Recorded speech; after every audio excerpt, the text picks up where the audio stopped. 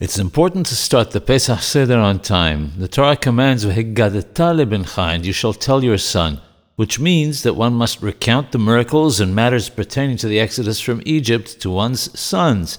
If one starts the Seder late and the children are sleeping, there are no sons to tell it to. One must not start too early, however. All of the commandments of the night and the Seder must be done after dark. That means that one should not do Kiddush till it is Laila Wadai, certain night, after the emergence of 3 stars. If one did perform the Seder before it gets dark, one does not fulfill one's obligation, even b'di'abad. In such a case, one must repeat all of it after nightfall.